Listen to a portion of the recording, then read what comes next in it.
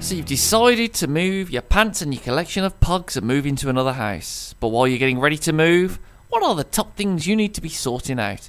Our experts at the Freewheelin Bashma Show have pulled together this handy top 5 guide of the key things to sort when moving house. At 5, it's avocado on toast. Look, your weekend breakfast is crucial to getting your weekend off to a good start.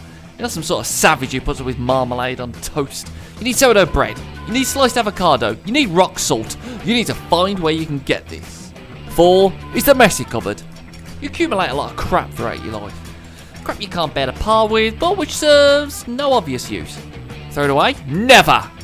Instead, make sure you've allocated one cupboard or hidden space with which you can cram in every item of junk and doodads which you're not sure why you keep but would never bin. 3 is the weirdo neighbour. Who's that one oddball neighbour that will be outside their house, shouting at the stars at night, or wrapping everything in newspapers and keeping it in their front room? That's who you need to speedily identify, because if you can't find one, it's probably you. 2 is where to get a good Negroni. If, like this awesome radio host, who you worship, you don't drink pints, you may be more of a fan of that nectar from another world, the Negroni. It's imperative you locate where this drink will be made and make it your local, even if it's 20 miles away. If there's no such place, consider moving to another house immediately.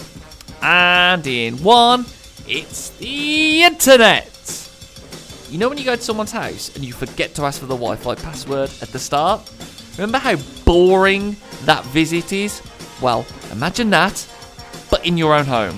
Before sorting out furniture or packing anything, make sure you sorted out the internet. Otherwise, you'll be faced with an internet-less house for a period of time and be forced to converse with your other half. Yes, terrifying, isn't it? And that's your guide to your first steps for moving in. Good luck!